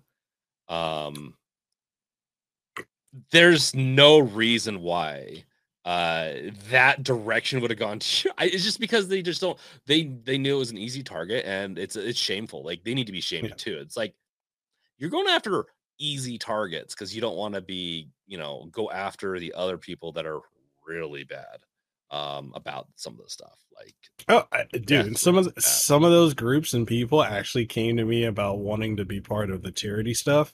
I was like, no. I'm like, no. It doesn't look good. It's okay to say, hey, maybe this is a little insensitive. It's be cordial. That's me. Hey, Yeah. you're on the internet. You can be an asshole if you want. Once you start doing that, and maybe you don't act like that in real life. I treat it like real life. Like, if IRL, if we're sitting in a room, I'd be Hmm. expecting you to be slinging that at me, and I ain't dealing with that shit. You can just Yeah. partially, no, I'm not going to say the whole thing, but like Russian saying, um, you can just leave. And yeah, I don't like dealing with that type of stuff. I feel like cancel culture has become washed out a little bit, though. It Um, has. I'm married to different content creators have recovered just fine. Whether or not, I'll just name a couple if you're fine with that. Yeah, go ahead. Um, Hasnabi, he's very left. He's been canceled multiple times. Some of the stuff he said is like, oh wow, you said that, okay, and he's recovered fine. I feel Hmm. like the antidote nowadays to being canceled, as long as you're not an abhorrent person and doing illegal stuff, that's the Hmm. stuff that gets a little harder to recover from. Because there's been a lot of YouTubers, There's even one in my state just in the last day that did some illegal stuff, and I don't think they're ever going to recover, um, because it's so bad. As long as it's Wow. not illegal, you'll be fine. I think. I Yeah. feel like as long as you put your head down, be fine. And if someone does attack you, I don't think it's bad to defend. But hey, I think, be like, hey, this is really abhorrent behavior. But I'll also check myself more in the future. But what you're doing is pretty bad. I don't know. I've never had to be in this situation like this, so I can't. I just like talking, so I'm No, I'm doing my talking head thing and talking about no, I it. mean, but you're perfectly right on that, which is like, I would say, like, for me, I try to be as neutral or milquetoast as possible with anything I post now, because I'm working with too many brands and I Yeah. don't want to jeopardize them. And also, just internet culture in general. I think we may have talked about this offline before. I don't find social media as fun as it used to be. Like, it used to be I fun. I've never been a big social media person. I like voicing my opinions, but I get like, now that I'm gotten older, I'm fairly political in what I consume nowadays, and I've the life I've lived. I'm like, I've changed some of my ideas on stuff because So are you spending how saying? much I spent on a freaking kid is So, so, ridiculous in the so you're hospital saying? system. So you're saying, sir, you didn't have fun with the MySpace days when it taught us how to code? So I did not use MySpace a whole Are lot. you- I got it set up with Seriously, my band and all that, that I liked, the band I liked and some music, but I didn't use it. I was too busy out just having fun with my friends. that's something people don't even do a lot these days. Like go outside and Still, that's interact. another thing I like podcasts. I get to hang out with people and chat with awesome people like you, and I treat it as an interaction that I can talk and have a good time. Definitely something I feel I can age into as I get older too, is doing podcasting, because it's like as I get older, I like to talk more and consume more content and regurgitate it out for people to have a beautiful whatever mess they want, but hopefully something useful. So Okay, so now that we're talking about ageism a little bit, let me ask you a question. Do you feel? I don't know this podcast is all yes, over there the does need place. to be an age restriction on content creators. No, I'm just kidding. I'm Oh just God, kidding. this You're is expecting that to go different ways. I No. was. It's so this I know this conversation is going completely in a different direction than most people would have assumed. But do you feel or have you noticed the gap between our generation and the generation below us? Yeah, it's similar to, if you want to talk about generations, so you got millennials, you got Gen X, and then you wait, Gen X is the one above us, right?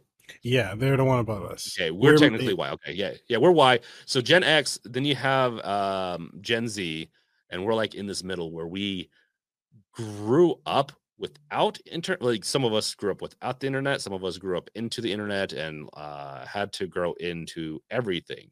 Mhm. So we kind of got to see best of both worlds in a lot of ways and be the guinea pigs.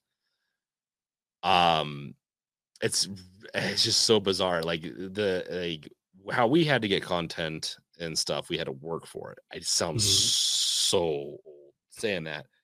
Where with Gen Z, my phone's right here. I can literally say something and I'll get all the content I want potentially if they want to go that route. They're also very savvy, but I will say from a political side, I do think they feel, and even millennials feel a little apprehensive. That's another reason why I think gamers are a little bit more toxic these days, is that I don't think in their personal lives they have a lot going for them, Agreed. because a lot of promises and a lot of things that used to be there for older generations aren't there anymore. Um, and anyone that wants to fight me on that, I'm more than happy to take that to somewhere else. But like, that's just that's the realities, man.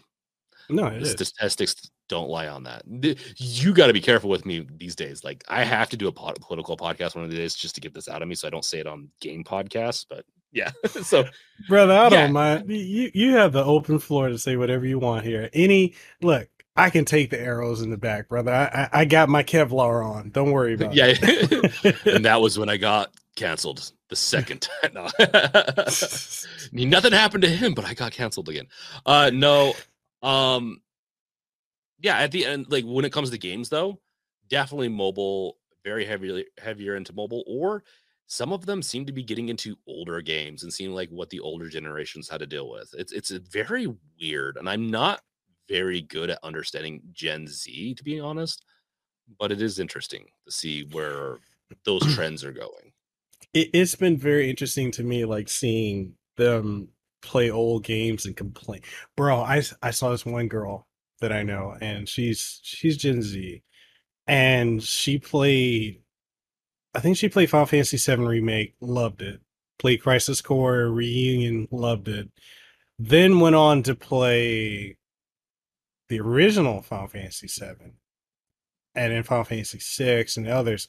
And her complaint, why is there like why does it have random encounters? Why do you have to wait to do stuff?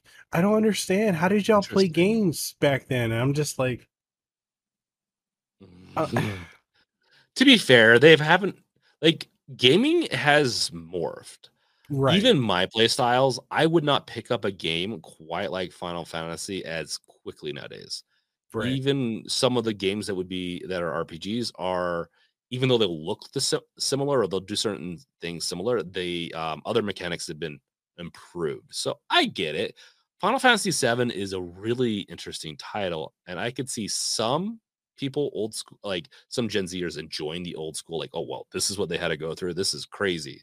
Because some people like the challenge, and I could see other people just like, because even me sometimes when I go back and play some of them, I'm like, I know why we improved this. I'm nostalgia filled, but I'm only nostalgia filled for a couple of things, and Half-Life is one of them. So Half-Life, StarCraft, and I think those things hold up pretty well.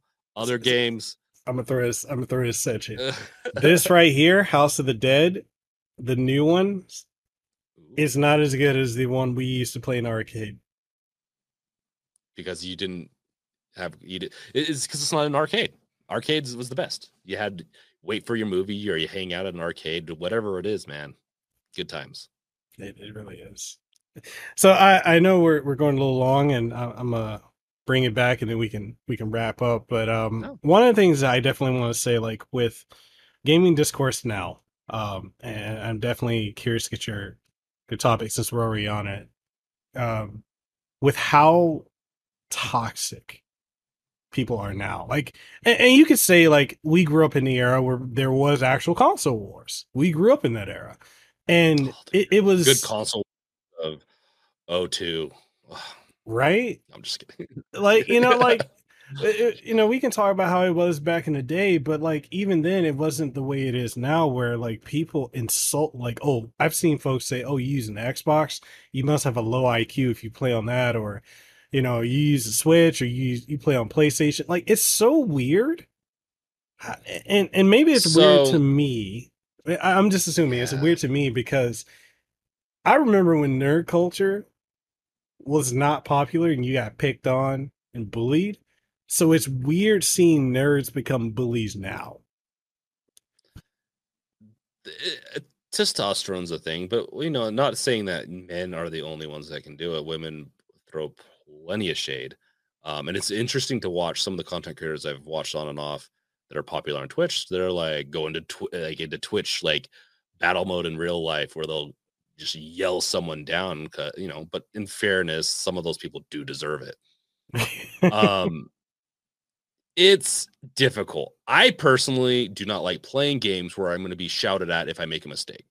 You can go Yeah. fuck yourself, is essentially what I'm going to think. I'm not going to say it typically unless you're really rude, because I'm a much more laid back person. I can get very aggressive. I do, in the sense of like, I really like League of Legends is one I used to play a lot. A lot of these games where I used to play a lot of, and they're a little bit of a time suck is one reason I stopped. Another reason is because I just get a little too aggressive. Not that I say anything, it's just like it gives me a lot of anxiety, and just it's fun, and I'll sit there and play it too much. Mhm. And so I think with that, and I find that correlations, if you play a game more and more and too much and put too much time into things, the more aggressive your behavior gets with others and less likely you're going to be kind. I just don't like that. I think it's not a healthy thing. Um, at the same time, a lot of those people, sometimes with some of those people, just understand that like that's not how they are in real life. They're getting away with it because that's the kind of culture and those types of games have built. So I do think there needs to be some trimming back of, hey, maybe let's not act like this. And maybe it's I'm curious about your input on this too, but I feel like I'm at a point where, like, when I see a lot of gaming discussions happen again on Twitter or social media in general, I don't care to engage with them, because most of the times it's people emotionally invested in whatever plastic that they prefer to play with, or play with themselves with, however you want to take it, how you want to take that. Ooh la la. you know, wherever you want to put that plastic and it pleases you, hey, that's your thing. I'm not judging you. But, but You're gonna careful. You're gonna get jokes from me, inappropriate jokes. but like I look at it and I'm just like, it's a lot of people who are not very informed, or they go for the hot takes because controversy creates clicks. And I just look at a lot of this stuff and I'm just like, yeah, I don't care to engage in it. Like, I just, or I will talk about gaming with someone like you, or talk with, my other friends, but like open conversations about it. No, like if I were to talk, say, Final Fantasy, um, I put out a post, I want to say like 2 years ago. I say, you know what? I had a lot of fun playing Final Fantasy VIII back in the day. And I had people coming at me like, "Oh, it's the worst Final Fantasy." There's no way when you played that as a kid, you understood the junctioning system. And Oh, that's hilarious. I'm like, we didn't have tutorials the way they are now, and we read the manuals to figure out, or just played the game and figured out how to play it back then. A lot of folks now can't do that. I've even been amazed to Yeah. find when people play like even 3D games, they still have this, but not people now struggle to read patterns the characters do in games. And I'm like, I can immediately pick up on it. But a lot of people like who didn't grow up on it Yeah. and got into it later, they're like, "Oh, I don't get it. This is random." Like, not really. Anyway. No, so well at the end of the day, like just to I pity people sometimes when they act a certain way because either their life's not treating them well or they just were never raised to have a decent EQ, and EQ is emotional intelligence Mhm. level. There's intellectual, which IQ is a very controversial thing, anyways, but EQ where they don't know how to handle their emotions and disagreements and anything that's an attack or feels like an attack against them, they become tribalistic. It's a big issue with our culture and with Yeah. America, if you want to just put it in America, but other countries have this issue too. Um, Another reason I find political side a little bit more fascinating, but it does bleed into the gaming sphere of people aren't feeling like they're able to go and become more successful, or they try to be successful through these get rich quick schemes that like tater Oh tots god. do Oh based off of god. that whole dude. But yeah, it's getting harder and harder because more and more toxicity bleeds into gaming, into some of these things. The more it's evident for me personally that it's kind of bleeding in from other aspects of life. And I think it's always been that way. With bullies, right? They have some emotional baggage or whatever it is. And I'd like to see more people maybe like sometimes it's fine if you want to talk a little trash, you're like, dude, I just wasted you. That's fine. But there's a line where you can go when you're bragging as opposed to Mhm. like just being a complete asshole and yelling at someone for your own mistakes. Yeah. And, maybe the best advice I could give people is maybe seek some counseling. You can have a Nothing wrong with it. gamers counseling stuff. Oh no, no. Most people Nothing need wrong it. with it. Hey, nothing wrong with having a therapist. I got one. I've had one for 14 years. Best decision I ever made. You find out a lot about yourself when you have a professional that can see aspects of yourself either you can't see Mhm. or you don't want to acknowledge. So, Yeah. I mean, I have had one in the past before. I probably could use another one. Who knows? That's why I do podcasting. I'm just like, you know what? I'm gonna get my therapy through these sessions. Okay, chat. Tell me, like, how am I doing? And just a bunch of just mean people come back at me, and I'm like, cool. I'm not, and it keeps me humble, right? No. I'm all right. partially So, kidding. so I got one last question for you before Okay. we go. Okay. Yes, I am I'm a waiting for Starfield, and you're preventing me. No, no. I had to bring it up. I had to bring it up. It's a joke, but it's not done preloading on my main computer, so we're good. all right. So I was gonna say this. I'm gonna preface this question first, but 2023 has been stacked every single month, almost every week or every other week with a major game dropping. Hmm. Do you feel like now we've got so many games coming out, so many good games coming out, that it's super easy to get lost in the shuffle? As a game developer or as a Both just perspectives. everything. So as a game Both. developer, there's more and more gamers created every day, which is good. There's more and more people niching down and saying, like for me, I have a very select. Okay, I like everything, but I have to when I have my time so limited, I have to niche down. It's either it's an amazing game and I'm going to play that, or it's going to be a nostalgia run, Mhm. or it's going to be um, in the genre that I care about the most. and survival horror games, period. I do, and there's too many. That's the problem. This year has so many coming out from indie style, and those are the type of indie games I like. I'm not the biggest indie person, but if you slap a first person indie in front of me, or if you slap an indie that's like scary enough or has some really cool mechanic, I'm hooked. Oh, It is getting much harder. I got an indie for you then. Sprawl. No, Sprawl. I don't tell me this. So yeah. Sounds Okay, good. yeah, It's yeah. so good. I've heard I'll it's shoot you good. the contact for it. It's good. Do it. I'll have to play it. So yeah, at the from a developer standpoint, I think the competition's getting harder. So you need to come up with better. And if I could give any advice to anyone, it's fine to cut your teeth on pixel and indie that are very low poly or whatever, like low effort. It's fine to cut your teeth on it. Don't Hmm. expect those to do well. I'm so sorry. Like if it's 2D simple, you have to introduce an amazing story or some type of amazing thing, and you can't not get it wrong, or else you just won't do well in that sphere. If you do something that's a little bit more like you mess up a couple of areas, like Choo Choo Charles is a great example. Um, that was meant to be kind of a parody game. It came out, a lot of stuff's wrong with it, but it was fun, and what it brought, they what they promised, they brought at the end of the day. Hmm. That was a crazy one to stream on YouTube, by the way. Like that one got thousands of views. I had like a couple hundred people watching that. No, it was almost 100 people watching that at a time, which is just weird. But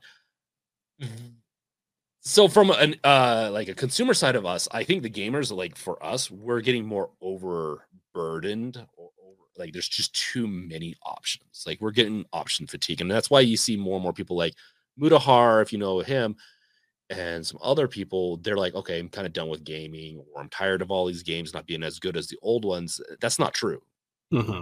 We've never had better games than what have been released in the past, I would say past 5 years, personally. No, We I have some agree. very nostalgic ones like Dead Space, albeit, I have nostalgia attached to that. People that are coming up does don't necessarily have nostalgia attached to some of those. Some of them create it because even back in the day, like I like some movies and stuff from the 70s. I didn't grow up in the 70s. It's that old school cult thing that you come back and you're like, you know what? I can appreciate what it was back then. Alien the movie, right? Hmm. It's becoming similar. And we're getting more and more games. Games cost a lot more to make nowadays. It's becoming more like movies where some are just going to fall by the wayside. There's going to be but if you do a good enough banger, there'll be a group that likes it forever potentially. So I it's definitely more people are coming to play more games. The most popular games are going to grow, and the less popular games there's still a market. You're just going to have to fight harder to prove that your game's worth it. Yeah. So it's for me, I'm building a game. I want to release it one day. I'm the mechanics I have in it, I think are going to be super unique. I think it's going to do really well, but at the end of the day, it could still flop. Depends on what people want. So All right. With that being said, is there anything you want to leave people with before we go? This turned out longer yeah, than I thought it would be, but I'm fine with this it is twice personally. as long as we thought it was. It's okay. I'm watching my preload over here. I was gonna cut the stream if it hit 100%. So you lucked out. Oh, I'm kidding. I'm kidding. I can wait. It is not done yet, but um funny enough, it's done on my Steam Deck and my ROG Ally, but I have not downloaded Starfield on my main computer for some reason That's because where I you plan want to on play it. trying them all out. Yeah. That's where Well, you I'm want gonna to play. play Oh, it. 100%, but I want to do a little bit of content, and I might even do like a simple stream to like appease the masses because that's what they want. Um yeah, as far as pitching, I have my new podcast, the Games Revealed podcast, my remake of the podcast. Honestly, I should put that into the summary. You can find that on Spotify, Apple Music, pretty much anywhere that you find podcasts, including YouTube, the Games Revealed channel. It's every Tuesday at Hmm. 10 a.m. Pacific. And then I might get back into doing it on Fridays too, but right now I'm just balancing a bunch of projects right now. And so I'm I have only one episode dropping, but I want to do potentially two every week. And so we'll see. We'll see. And then follow me on Twitch, Twitter, YouTube, my personal stuff, which I'm doing a little bit more game content and personal, maybe even some vlogging at TH3BRINK. And all three of those platforms have that. So that's Okay. that's my plug. Watch out for my video game. One day I'll come on here. And one day I'll present my video game. All I gotta say is the mechanics are going to be very awesome. I think people are going to like it quite a bit, depending on what Okay. type of games you like. Okay. Okay. I'm all for it, you know, and the only thing I want to plug is this hot sauce is great, by the way.